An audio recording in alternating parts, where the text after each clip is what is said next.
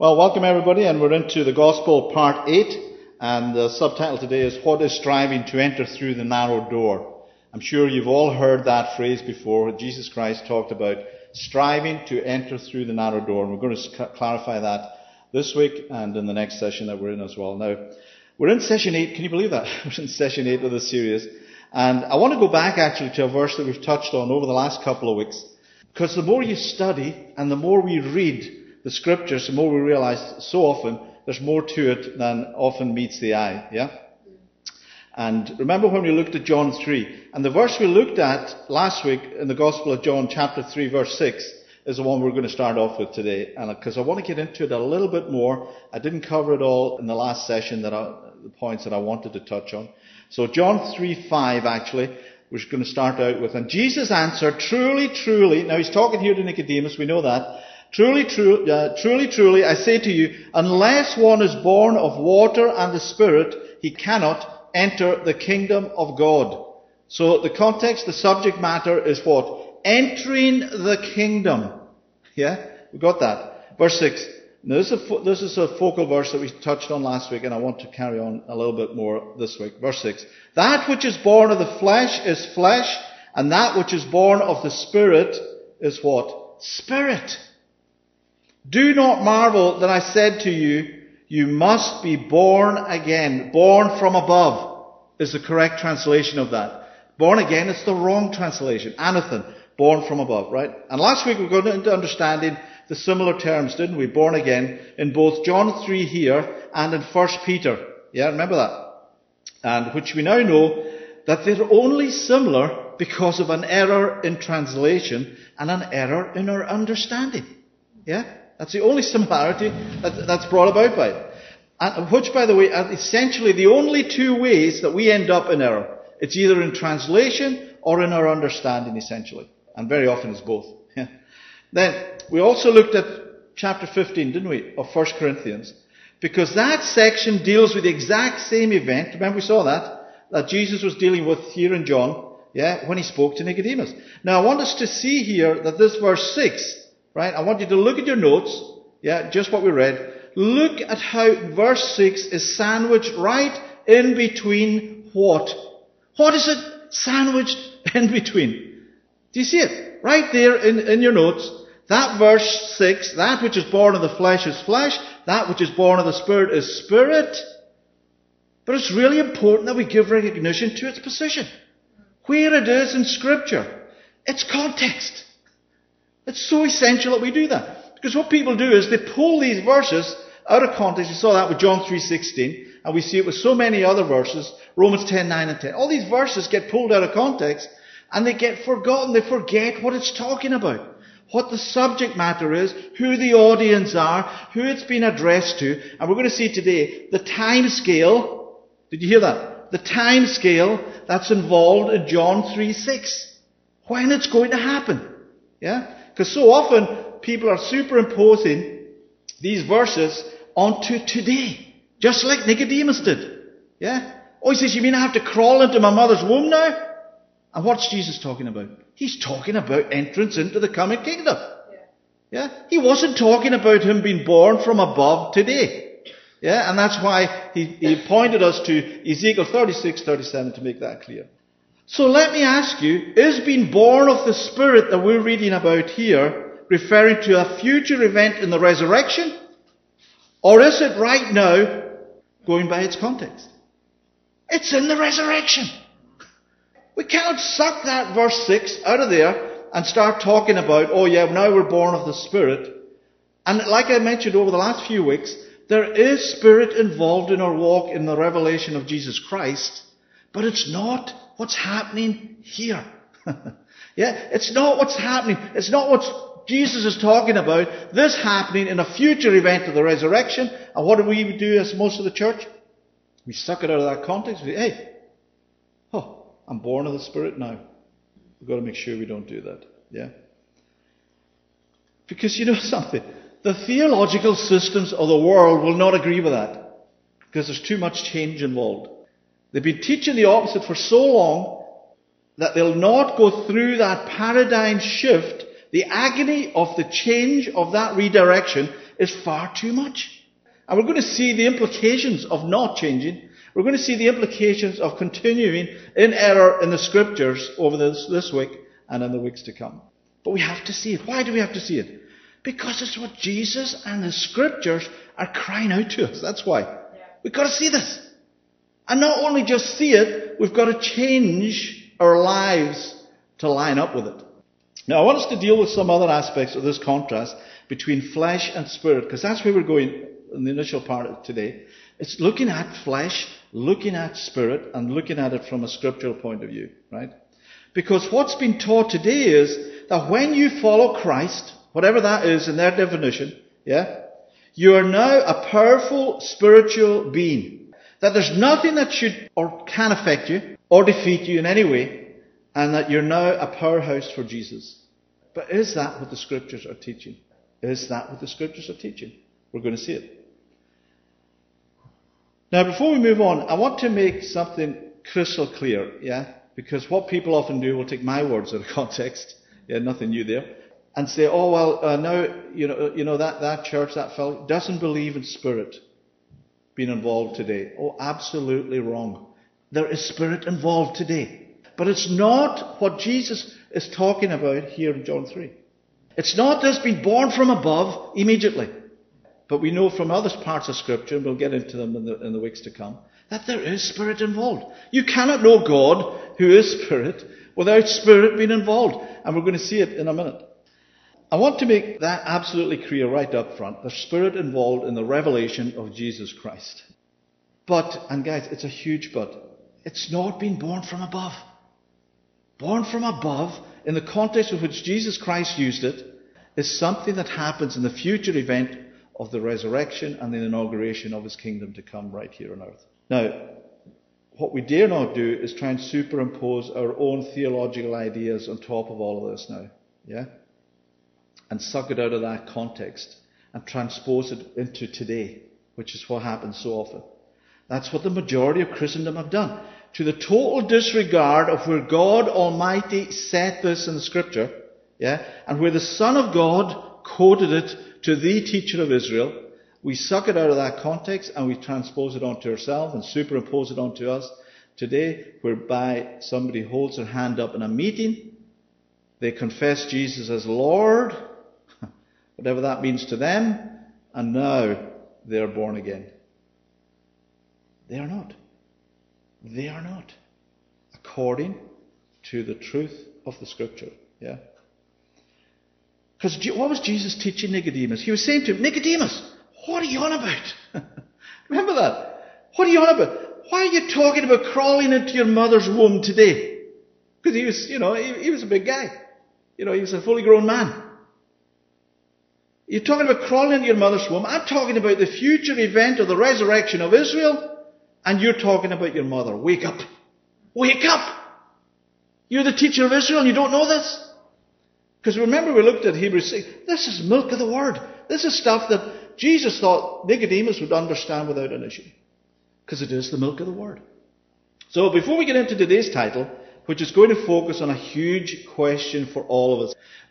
You've got to understand how huge this question is. The title on the teaching, the title in your notes there, is absolutely huge for us to understand. What is striving to enter through the narrow door? That is so essential for us to understand, and we're going to see why, because Jesus made it essential. So that's the question we need to get answered today and in the coming weeks. We're not going to cover it all today, that's for sure. But before we do that, I want us to deal with the contrast set in the Scriptures of flesh and spirit, because it's so often intermingled and so often misunderstood, the difference and the distinction God makes in Scripture between us who are flesh and us who are spirit, and what that actually means from a scriptural context, in that scriptural context. And we'll get to understanding, don't worry, what striving is all about. Now, whether you want to understand it when you hear it is quite another thing. But we have to. We have to. Why do we have to? It's coming up.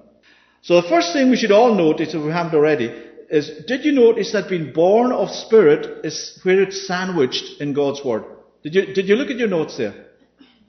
3:5, 3:6, and 3:7. Just look at 3:5 and 3:7. Yeah? What is the context? It's the kingdom. It's the inauguration of Christ's coming kingdom. So the location of these terms we read in verse 6 are not positioned by accident. They're not positioned by accident. They're right in the middle of two specific verses crying out to us that this being born from above, this spiritual birth being depicted in John 3 happens when? Not today. But in the day depicted in John 3 by Jesus Christ himself. When is that? When is it? It's the day of the resurrection. It's the day of the resurrection. Why do we need to be born from above in that day? Because we cannot enter into that kingdom being flesh. Does that give you a clue what we are today? Have you looked down at your hand? We're flesh. We're going to see it depicted in the scriptures that we're flesh. We are not spiritual. And we saw that last week, didn't we, in 1 Corinthians 15. When Jesus Christ returns, and the dead, those who are his, remember we saw that, are resurrected. Those who are alive, who are his, are gathered into the clouds. Remember that? In an indivisible moment of time. Get it? That's how fast that happens. Yeah? Indivisible moment of time, resurrection, gathering. Boy, can you imagine what's going to happen in the world when that happens? What about somebody that is his, flying an aeroplane? A jumbo, whatever they're called, 747? Somebody's going to have to be grabbing the controls. Yeah? What about the train ride? We went to see a movie the other night. Unstoppable. Unstoppable. What's the actor's name? Denzel Washington in Unstoppable. Now, the funny thing about that was that they didn't even have a train driver. Yeah. The guy managed to jump out. That's why the train was unstoppable. But just imagine if he had been in there and he was one of his. Whack. He's out of there. And they're going, why are we going so fast? Well, you better get onto these controls and start slamming the brakes on. Yeah? So it's going to be an amazing time in the earth when that happens. But you realize it's also the same time of the judgment seat of Christ. It's really important to understand that. And what happens to all that are his is they're judged, and Christ inaugurates this kingdom right here on earth at that time.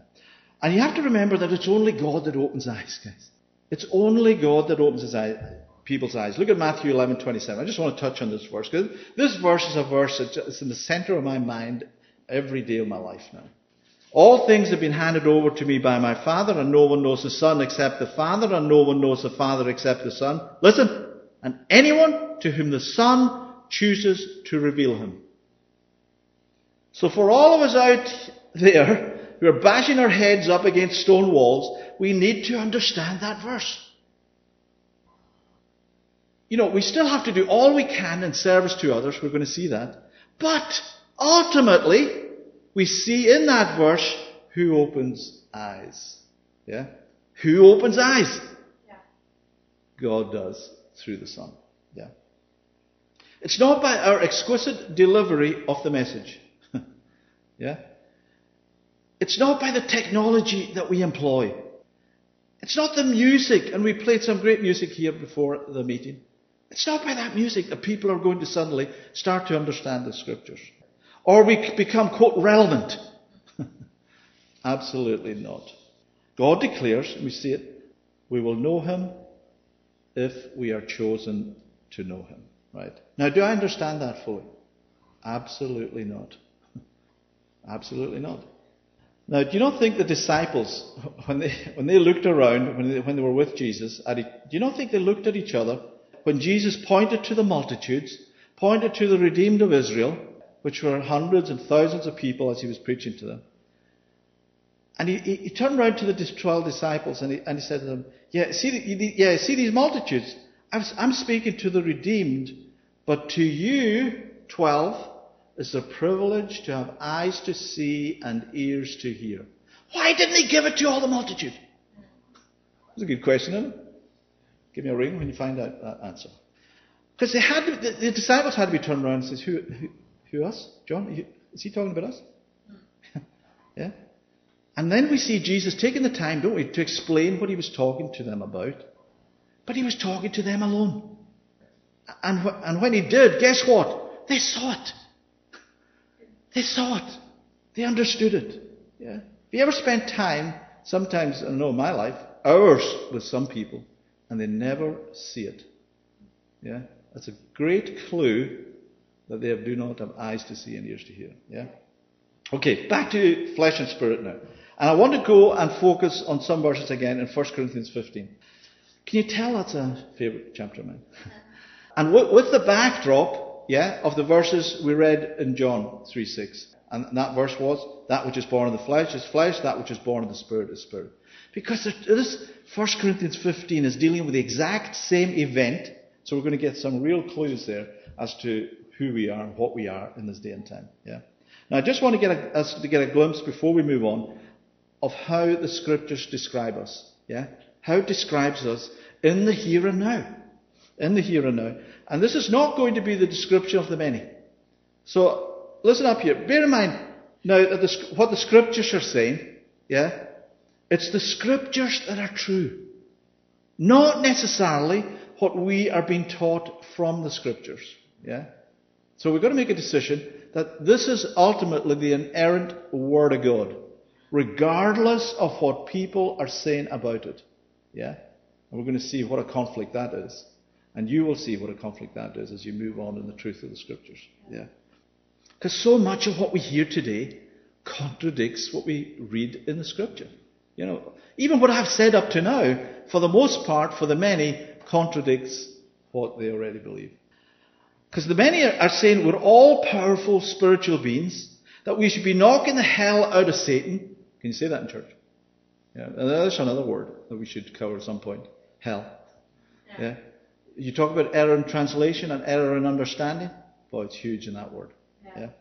So when we go into 1 Corinthians 15 here, we have to be aware this section is talking about the exact same event as depicted in Daniel 12 and many other sections of the Hebrew Scriptures, right?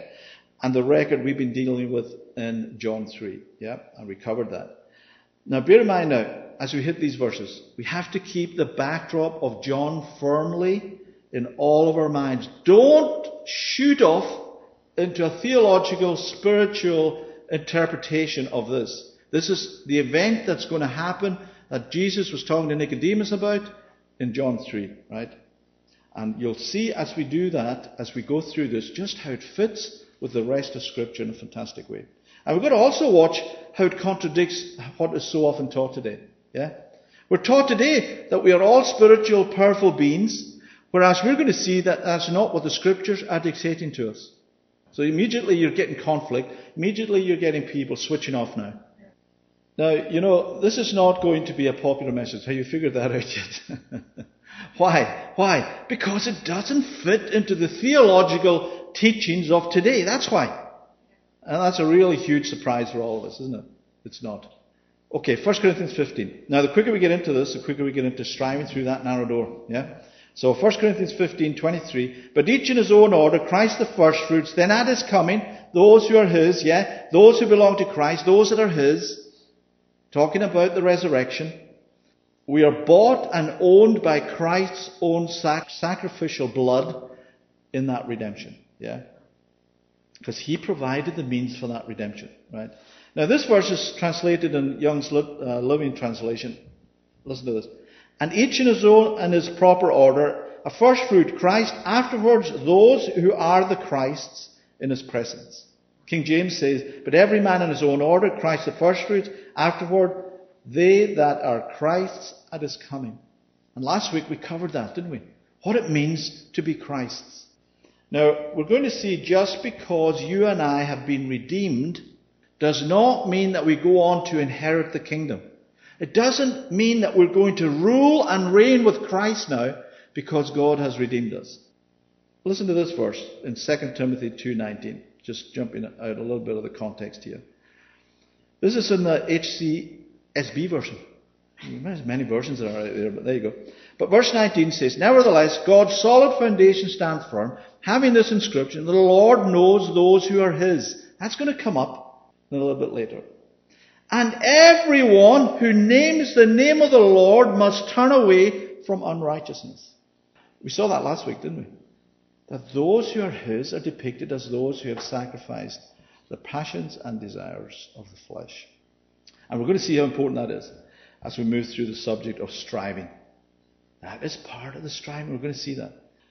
Now, I want to go to a section here, a little diversion, but do you remember when the mother of the two sons of Zebedee asked Jesus a question in Matthew 20? Yeah? So, quick diversion. Because this will become so important when we get into what striving is all about. And we're going to start to kind of build that context of what striving is all about. Yeah, Matthew 20, verse 20. Let's go to this record where the mother of the sons of Zebedee, who were two of the followers of Jesus Christ, ask him a question. Now watch the question and watch the answer. Very often more important. But verse 20 says, Then the mother of the sons of Zebedee came up to him with her sons. So you got that picture? Here's the mother dragging the two sons along. Now, these are guys that have, they're reasonable age, yeah? And kneeling before him, she asked him for something. And he said to her, What do you want? And she said to him, Say that these two sons of mine are to sit one at your right hand and one at your left in your kingdom. That's what she wanted. She wanted them to rule and reign with Christ in his coming kingdom. And Jesus answered, You do not know what you're asking. Do you understand what you're asking? Are you able to drink the cup that I am to drink? And they chirped him right away. And they said to him, We are able. And he said to them, You will drink my cup.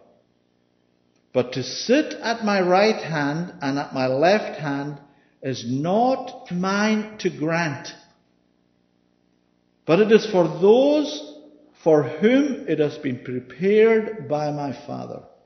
Wow. He didn't have the authority to tell this mother, that he could assure them of sitting on his right hand or sitting on his left hand. Let's go on. And when the 10 heard it, so they're standing back, listening to this, they were indignant at the two brothers. Who the heck do they think they are? Can you hear that? Yeah. What are they doing asking them all these stupid questions? Yeah. And verse 25, But Jesus called them to him. Have you figured out that he knew what they were talking about? Yeah? And said, You know that the rulers of the Gentiles lord it over them. So he's talking about rulership here in the context of the coming kingdom. And he's saying to them, you're watching the rulers in this world, in all the nations. Yeah, think about the rulers of this world currently. Yeah. Right? They lord it over the people, that they're the leaders. And their great ones exercise authority over them. I'm the president of this country, and this is what you're going to do. I don't care how you feel about it. Yeah? This is what you're going to do. Now he's going to set in contrast the rule and authority in the kingdom. Yeah? And you better hear this. Do you remember the subtitle today? Striving through the narrow door. This is so key to understanding that. Verse 26, and I've got a little bit of it in red here. Yeah? It shall not be among you. Now bear in mind, the 12 disciples are guaranteed to be in the kingdom. Yeah? So he's talking about at least 12 here who are going to be in that kingdom. It's not going to be among you. You are not going to be like these rulers in the Gentile nations who lord it over people, who exercise authority over them. But, whoever would be great among you must be your, what? Servant. Servant. You're not in a position of authority to be served. Do you see that? We're going to see it. That is part of the striving. To become a servant, a doulos, a bondslave of Jesus Christ is going to take you and I becoming servants. Nobody wants that. If you haven't figured it out. They want to be served. They want all the goodies. And they don't want to pay the price for it. Yeah? We're going to see that as we get into the scriptures. And whoever would be, what? First. First. Who wants to be first? Oh yeah, well, all hands are up. Yeah? We all want to be first, don't we? And whoever would be first among you must be what? Your slave. Now what's the picture we've got in our minds when we think of slaves? Yeah? We think of the poor people. Look at them, they're having to serve. They're having to, do what they have to do to help people, to serve people. Oh, boy, I wish I was that person. No, you don't. Yeah? For the most part, no, we don't. We don't have this picture of servitude being great. But Jesus did. Jesus did. We're so far away from this, guys. That's why he's talking about few entering in that narrow door.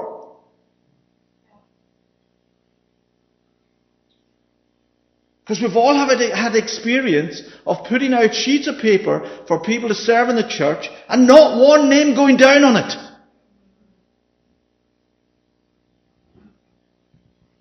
Not one. So that's few. You haven't figured that out. Yeah? You can't get much fewer than that. Yeah? And look at verse 27. Sorry, verse 28. Now look at this. Who's the example he's using as? Himself. Hey guys, waking up. Yeah?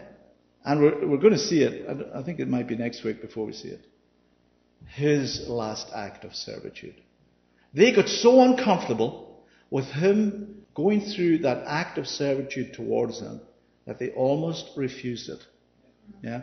We'll see it next week. But look at verse 28. Even as the Son of Man came not to be served, but to what? Serve! So if you're a follower of Jesus Christ, what are you going to be doing? And what are the many not doing? Very often they're not serving, guys. Very often they're not serving. They're waiting to be served. They're coming to church and moaning, a lot of them, about that pastor. I don't like the way he puts that across. Or I don't like the cookies. Well, bring your own then. Yeah? Or that coffee. Just not the best. Starbucks is much better. Well, go to Starbucks. Quit moaning about it. Yeah? But that's what so often happens. Because they're into being served instead of going to church with the attitude and fellowship. Going to the attitude, what can I do for these people who are my brethren, who are my sister, who are my brother? So you guys all listening to this right now, what have you done for the person sitting beside you? That's really confronting, isn't it? We've got to be thinking that way. Because we're to be servants. We're to be followers of Jesus Christ. You cannot be a follower of Jesus Christ if you don't serve. It's not rocket science, this. Yeah? It's not rocket science. Jesus expects us to know it. And we're going to see this specifically when we go to the narrow door. Because he spells this out for us. But why does he say it's going to be few? Because so few will want to serve. Yeah? It's sad, but it's true. But some of us avoid serving the brethren. What impact is that going to have on us in the future? It's huge. Right? Because we know that person doing that are not going to rule and reign with Christ in the coming kingdom. It's coming up. Yeah? Don't take my word for it. Take his word for it. They will not rule and reign with Christ in the coming kingdom. So if you avoid going to church, if you avoid the brethren, if you avoid the situations where you can serve, the implications of that are absolutely massive. Not just right now, but we're going to see it in the kingdom. Because we're going to see people who came up to Jesus and said, hold on a minute. I've heard all your teachings. I've been to all your meetings. Yeah, but you didn't do what I said you had to do. Yeah? There's going to be many of them. That's what he indicates. So guess what? There are going to be few. Yeah? There are going to be few who do it. Yeah? We're going to see it. Because we're going to see in a minute people who think, did you hear that word? Who think, right, that they warrant the privilege in their own eyes. Now, I want you to superimpose this on the church today. Yeah. There are people who think that they warrant getting into the kingdom and ruling and reigning with Christ, when they don't in Christ's eyes. So they're thinking that they warrant it, but in Christ's eyes, they don't warrant it. Whose eyes are important? Christ's. It's Christ's view of our lives that's important. It's what the Scriptures indicate to us in the Scriptures as to what we have to do to strive into that narrow door. Not necessarily what you're being taught from the pulpits of the world. Yeah? Get back to the words of Christ. That's what we've got to do. Yeah? And as tough as that is, it means very often you have to make a huge, massive paradigm shift in your heart and mind as to what you have been taught for decades, and will continue to be heard in the Christendom today for decades to come. Right? So when you see the redeemed avoiding serving their brothers in Christ, it tells you immediately they're not going to end up in the kingdom. And if they ever do end up in the kingdom, they certainly are not going to be ruling and reigning with Christ. Yeah. So all indications are that those who do not serve the brethren in love will not rule and reign with Christ in the coming kingdom. This is not a guessing game. Do you understand?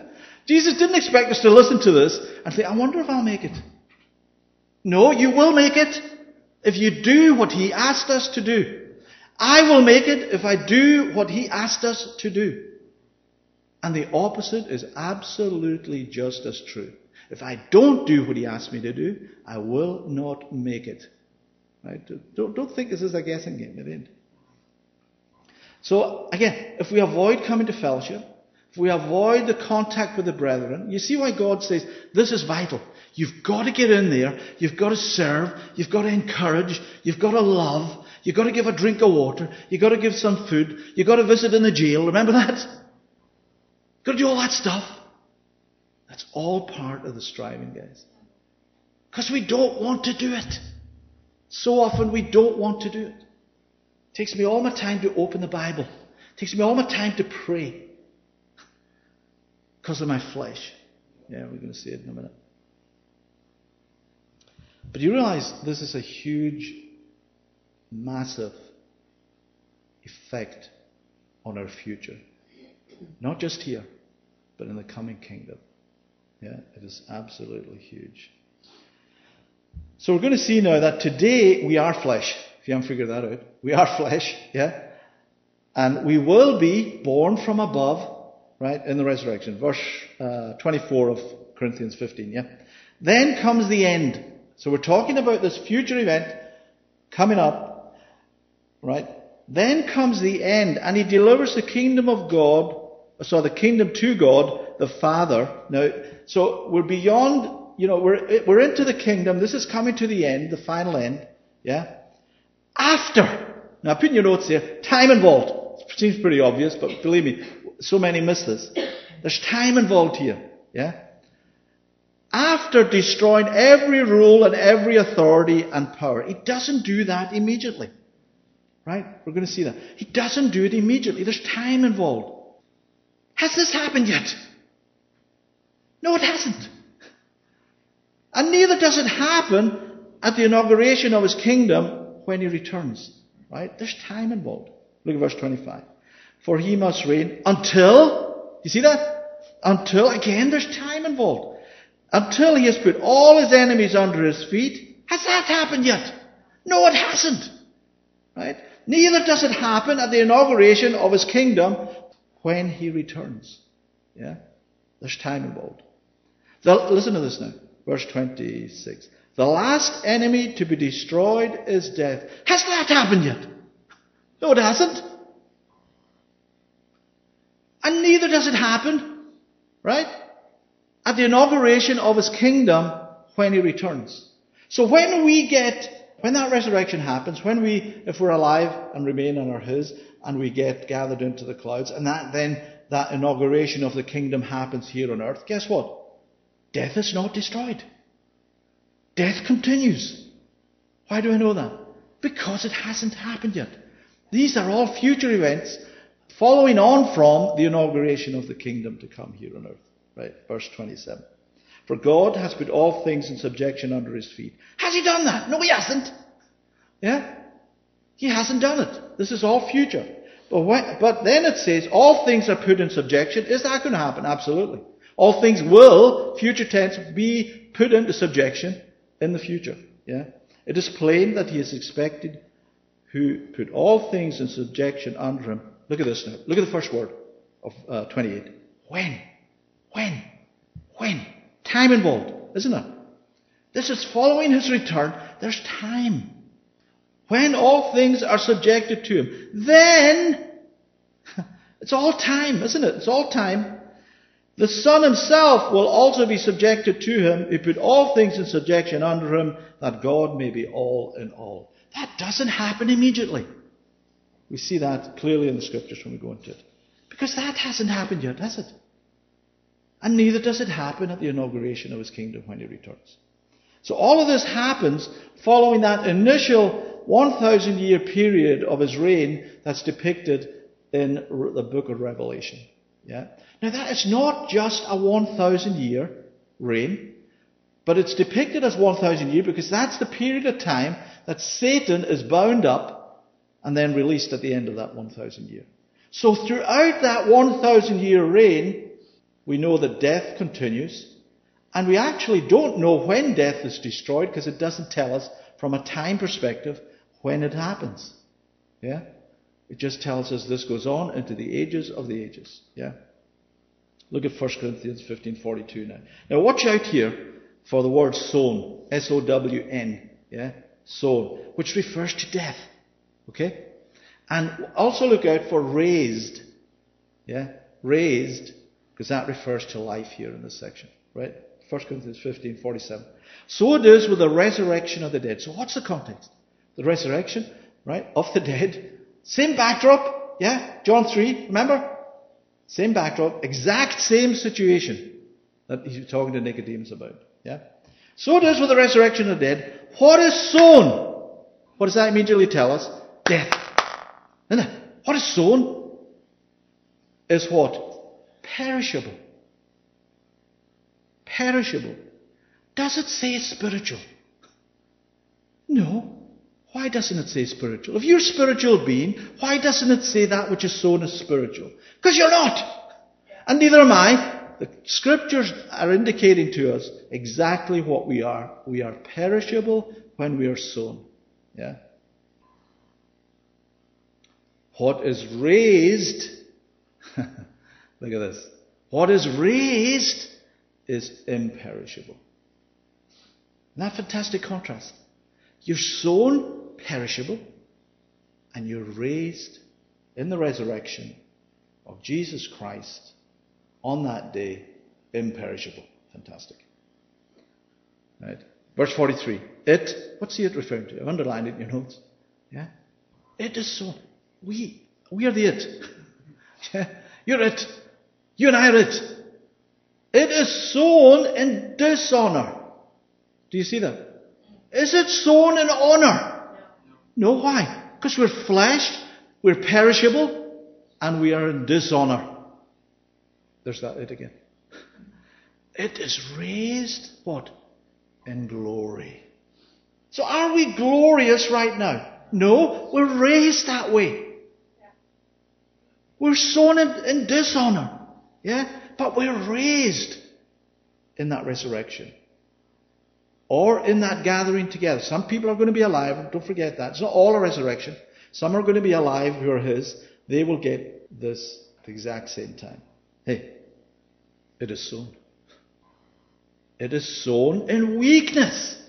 Does it say we're sown in strength? It doesn't say that. But that's what the church are trying to superimpose on top of everybody. That they're spiritual, powerful, glorious beings. I don't think so. Not according to the scripture. Yeah? But one day, you and I sure will be. Yeah? It's sown in weakness. It is raised in power. When is it powerful? In the resurrection. Yeah? In the resurrection. Look at verse 44. You and I, yeah? It is sown, this body that we're in, it is sown, hold on, a natural body. Does it say it's sown a spiritual body? It doesn't say that. You may want it to say that. I may want it to say that. And that's what I've been taught. And that's what my Christian bookstores have chalked to the walls with. Books that are telling me of what I am when the scripture says I amn't. Yeah? It is sown a natural body. Guess what? It's sown a natural body. Look, it's raised a spiritual body. When are you and I spiritual bodies? In the resurrection. In the gathering. Now that doesn't mean that we don't have spirit today. But it's not the spirit that we're talking about. You and I are not the picture that's being depicted here. That happens in the resurrection. Now look at the latter part of that verse. Hey guys, if there's a natural body, there's also a spiritual body. I love it. Yeah, I love it. But what happens so often is we try and transpose all of this stuff that we just read onto ourselves today. So I put a summary there. Sown is perishable. Yeah. When we're sown, we're perishable. When we're sown, it's in dishonor. When we're sown, it's in weakness. When we're sown, it's a natural body. You got it? You get the message? Yeah? But, and it's a massive, huge but, when we're raised, in the resurrection, we're raised imperishable. We're raised in glory. We're raised in power. We're raised to have spiritual body. Wow. There's going to be some knocking heads together. Sure. Thus it is written, 45, the first Adam became a living being. The last Adam became a life-giving spirit. But it is not... Now, have you got this? Yeah, you all got your eyes on the notes here. Yeah? But it is not the spiritual that is first. I mean, could God make it any clearer than that? But the natural. So, are we in the natural? Absolutely. Some of us are fighting a cold. We're in the natural. You know, we can't even fight that off. Does that sound powerful, spiritual, glorious, honor to you? No. Not at all. We're still subjected to death, but there's so many people in the church condemning themselves because they're not living up to the criteria that's been taught to them. That happens when? In the resurrection. Yeah. In the resurrection. Now that doesn't mean that other things can't happen, but I'm talking specifically about this section of Scripture. I'm talking specifically about us being natural as opposed to spiritual. Because we saw, remember when we looked at the Pharisees, yeah? Would you consider them spiritual? You know, going by the five senses, they were studying the Hebrew Scriptures. They devoted their life to it. Yeah, they were redeemed. Jesus turned around and said to them, "Oh, you're doing all that? You're the sons of Satan." Why did he do that? Because of what they did. Because of what they did. So as we walk in the Scriptures, as we walk as followers of the Lord Jesus Christ, we are walking a spiritual walk. Because of what we're doing. We're going to see how important that is as we get into the narrow door. Yeah? And we touched on it already. The servitude is something you do if you haven't figured that out. Yeah? It doesn't come automatically. So far from it. Now don't forget the context here that we're in here. Yeah? This is talking about the quality of life coming up in the resurrection and ongoing into that kingdom. Yeah? So important for us to understand that. Look at verse 47. The first man was from the earth, a man of dust. The second is from heaven. As was the man of dust, so also are those who are of the dust. And as is the man of heaven, so also are those who are of heaven. Just as we have borne the image of the man of dust, we shall. Future tense. We shall also bear the image of the man of heaven. Context, what's it talking about? Is it talking about today? When? Future inheritance, future resurrection. Shall is in the future tense. Yeah? Not in the present. We shall also be in the image of him in that future resurrection. Verse 50, I tell you this, brothers. Flesh and blood cannot inherit the kingdom of God. So the context of all this stuff that we've just been reading about is inheritance into that kingdom. Yeah? Nor does the perishable inherit the imperishable. It all turns up in the resurrection and the gathering. Yeah? Okay. Finally onto this subtitle here. Okay, let's get into what is striving to enter into the narrow gate. And as I say, we're going to make a start on this week, and it's no live feed next week, so it's a couple of weeks before we get back into the same subject, because we will be into it. Because you don't cover this in 5 minutes, if you haven't figured that out. Right? Matthew 7:13 is one section of scripture that we're going to go to briefly, where Jesus depicts this narrow door. Yeah, and then we're going to spend more time in Luke 13, which is he's on about the same narrow door. Yeah. So Matthew 7:13, enter by the narrow gate. Do you get that? This is the author and finisher of our faith telling us what to do. Yeah? For the gate is wide and the way is easy. I wish we could put a period there. Yeah? Because the narrow gate we're going to see is not wide and it's not easy. And he says, that leads to what? Destruction. So if we see a wide gate, if we see a really easy gate, we can't get fooled by that. Why? Because it leads to destruction. It leads to loss. That word is loss. Yeah? And those who enter it are many. So there's going to be a massive crowd on that door. Yeah? Leading up to that door, leading up to that gate. It's going to be massive. There's going to be hundreds and thousands, if not millions of people on that path. Why? Because it's wide and it's easy. Do you remember what I said earlier about servitude? Yeah? It's not easy. If you haven't figured that out, you will as you continue to do it. So it's many, right? But do you see here, there's another option. There's another option.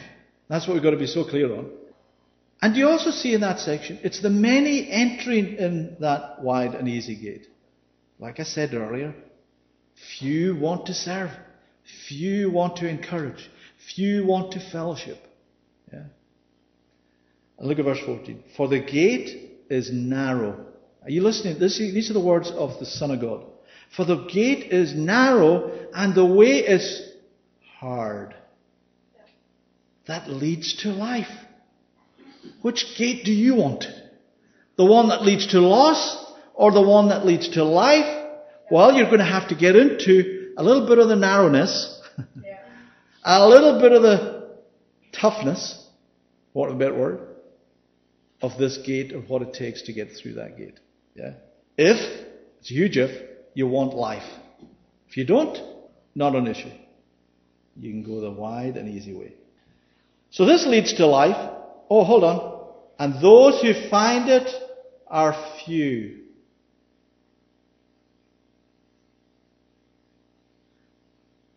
So I'd be really asking myself a question about a huge, massive mega church. What am I teaching? Yeah? Why isn't it few?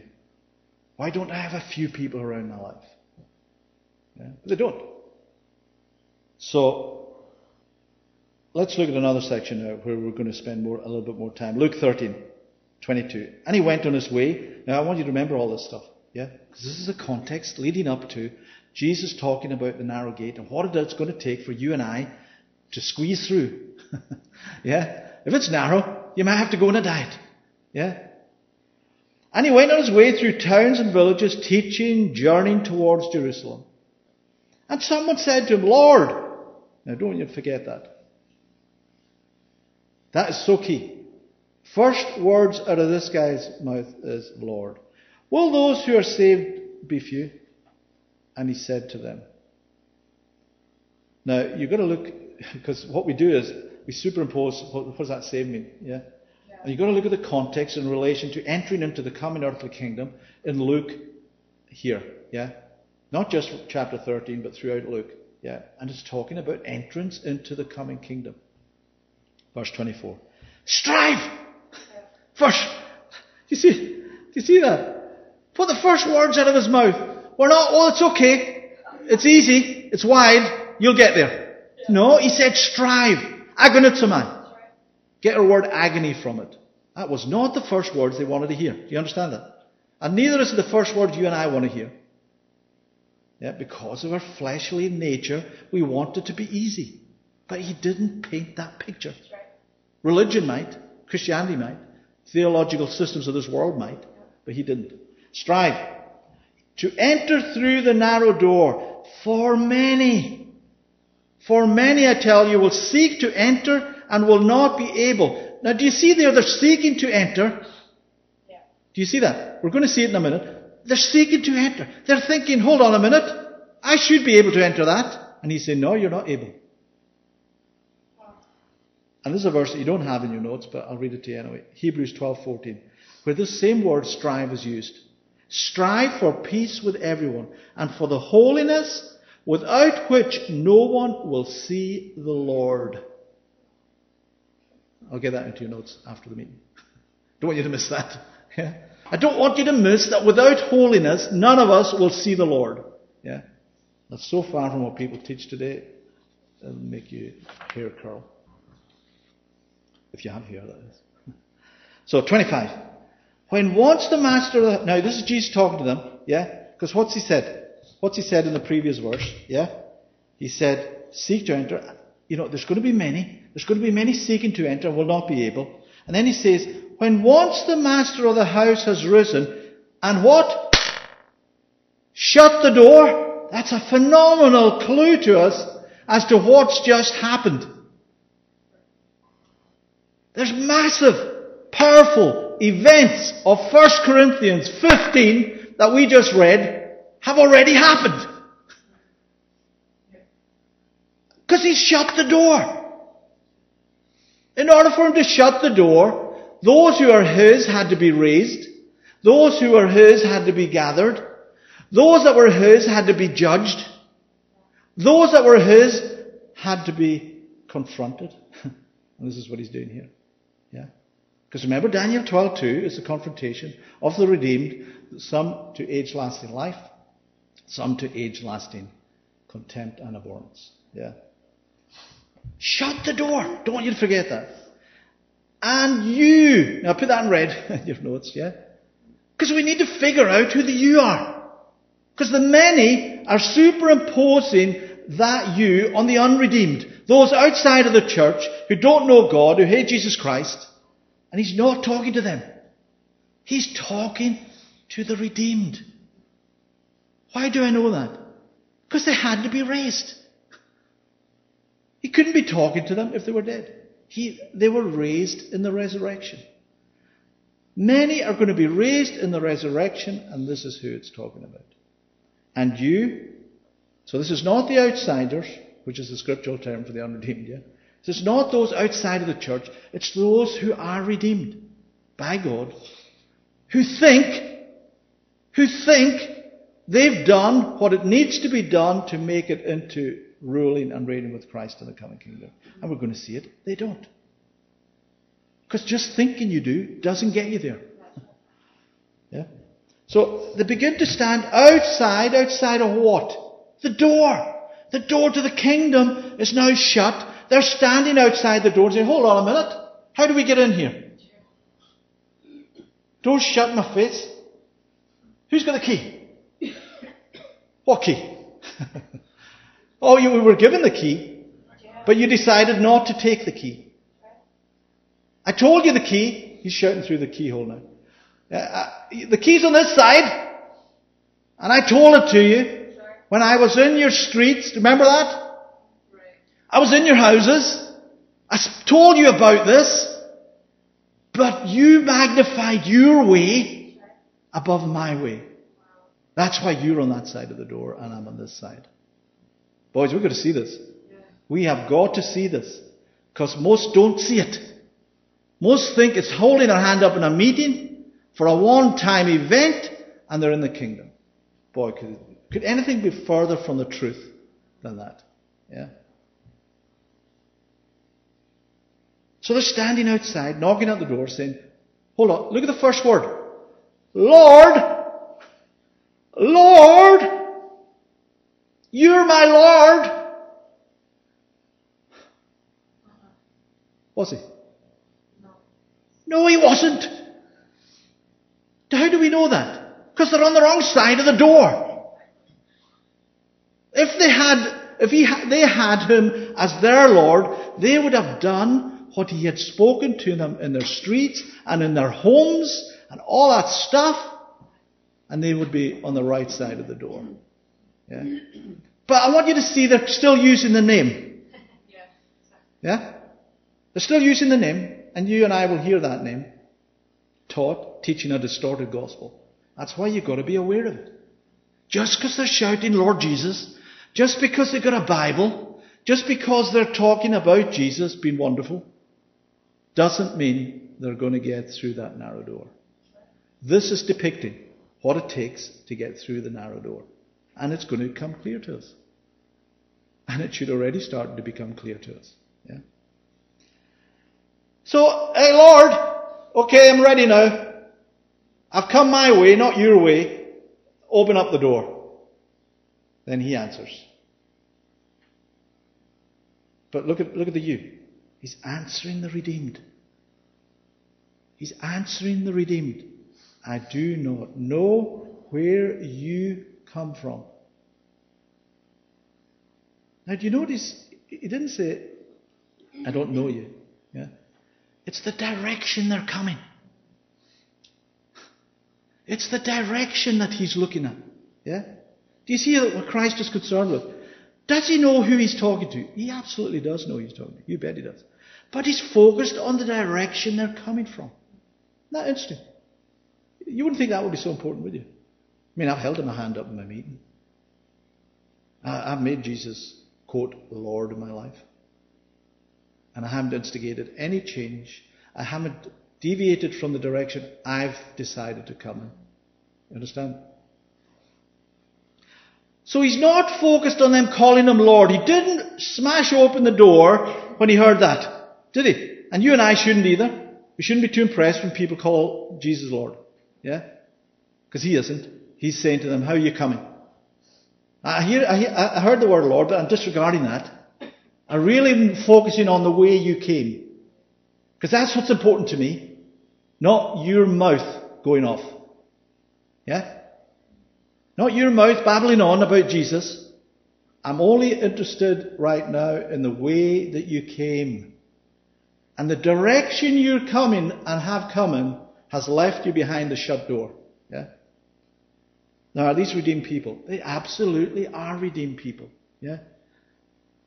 But you know, they're also redeemed people who have already been judged. You understand that? The initial events we saw earlier have already happened. The resurrection happened. The gathering has happened. The judgment seat has happened. And the kingdom has been inaugurated. And they're outside of it. They're outside of it. Do you remember the wide gate where it talked about destruction? Loss. They're lost. They've lost the presence into the kingdom. How do we know that? Because the door to the kingdom has already been shut. That's how we know it. Yeah? But they are redeemed. They're the redeemed who decided to come their own way, not the way depicted by the Lord. Yeah? It's the way that the Lord depicts that we have to go by. So despite them calling him Lord, their actions dictated that they were coming. Because if Jesus had been their Lord, they would have done what he asked them to do. And they didn't do it. Do you see that? They didn't do it. And we'll see what that refers to in a minute. So these redeemed did not, we know one thing, they didn't strive, did they? They didn't strive. As the old song goes, I did it my way. Yeah? They're all behind that closed door, singing that. Oh, okay, we did it our way. I won't start singing, it'll put you really off. You might get barred off the internet. But you see here that those who heard him teaching, do you remember the context of Luke? Remember we saw that? Teaching in their homes, eating with them, fellowshipping with them. They heard the teachings. And by all indications, they heard all the teachings. But what they did was at cross purposes to what he taught. And yet they're still under the illusion Jesus is their Lord. Do you see that? It's so important for us to see that. That's the title. They're screaming at him. Lord! Lord! We're behind the closed door. Why? Because it's absolutely essential we see the importance of getting the gospel right. We're in this series called the gospel. It's absolutely essential we understand it correctly. This is not optional. Do you understand? It's not optional. Because people take it so in their stride that, they're so blasé about it. It doesn't really matter. Yeah, he believes the gospel's this. Oh, they believe the gospel's that. Oh, hey, you've got to focus on what the Lord's talking about here. You and I better get it right. Now, will we get it right in every verse and every word that we talk about? Probably not. But it won't be for lack of trying. Yeah? Now, don't forget here as we read on with who the you are. I don't want us superimposing that onto those outside of the church. It's those that are in. Yeah? These are Christ's redeemed. They're those who are expecting their way, the direction they're coming in, to give them the authority to get through that narrow gate. Do you see that? That narrow gate leads into the kingdom. Yeah. Instead of Christ's way, his way was what? It was the way of striving and agonizing to enter in. But what are we to strive and agonize? That's not you having a bad hair day. That's not you having a bad day at work. Because you mentioned Jesus.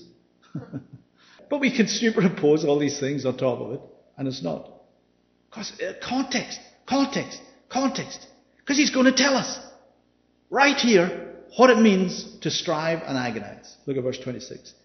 Then you will begin to say, hold on, we ate and drank in your presence and you taught in our streets. So what are they throwing back at him? Hey, we've heard your teachings. We've been to all your meetings. I bought all your CDs. Yeah? All your videos. And my bookshelf full of your books. Because we read it in verse 22, didn't we? Jesus was in their homes, wasn't he? And he was in their streets, and they thought that was enough. They thought because they heard the teaching, they thought because they rubbed shoulders with him, that they were going to get into the kingdom. And yet despite all of that, they didn't make it. We better figure out why. Yeah? And now they're saying, what's up, Jesus? We're calling you Lord. We've heard all your teachings. And he's saying, I don't know. I don't know what teachings you heard. You certainly didn't do what was required in the teachings I gave. Now, in that culture, eating and drinking was really, really a huge deal. Yeah, today you just go and eat anywhere with anybody in their home. It doesn't really matter. In that culture, when you ate with somebody, that food was mixed with salt. That salt was a covenant with you and that individual. They had to give up their life for you. Their protection while you were in that home was on you. It's so important that we understand this. Now look at verse 27. And that's why, by the way, that's why they're pushing that. They're saying, hold on, we ate with you, we drank with you, we fellowship with you, Lord. Yeah? And yet they didn't make it. Look at verse 27. But he will say, and it doesn't matter what anybody else is saying, but he will say, I tell you, I do not know where you come from. Where you come from. Depart from me, all you workers of evil, unrighteousness. Hold on. He was invited into their homes. He ate and drank and taught them. And yet he's turning around and saying, because of the way you're coming, the direction in which you're coming, you did it all your way, you're a worker of unrighteousness. Why, that should scream so loudly to us. So how did Jesus categorize those redeemed? Workers of unrighteousness. Do you remember the verse we read earlier in 2 Timothy 2:19? Those who are his must turn from unrighteousness. That's not optional. It's not optional. we have to turn from unrighteousness. And look at verse 28. In that place. What place? It's the place outside the door of the kingdom. It's the place outside the door of the kingdom. There will be weeping and gnashing of teeth when you see Abraham and Isaac and Jacob and all the prophets in the kingdom of God, but you yourselves cast out. They're outside. They're outside the kingdom. Look at verse 29. And people will come from east and west and from north and south and recline at the table in the kingdom of God. And behold, some are last who will be first, and some are first who will be last. He's telling us. Remember what we read about servitude? He's back to that again. The striving through the narrow gate is servitude. It's change. We all have to change. We all have to start serving one another in love. Because we can't miss that last verse. Jesus is putting out the whole key to us of striving through that narrow door right there in the context. Because the explanation has to be right here in the context. Because do you remember his last act of servitude that he showed his called, his inner circle, was he washed their feet. And we'll get into that next time we're together. Because we're out of time this week, but we'll see that in the next, we're going to be a couple of weeks yet, we meet up, and we'll come to a deeper understanding of what it actually means to strive through that narrow door in more detail. And we'll also see who expected to walk through into that kingdom of Jesus Christ, through that narrow door, but they got rejected, just like we saw there. They got rejected despite their so-called powerful works. Because they had powerful works. And they threw that up into the face of Jesus and he said, no, you are not going to enter in.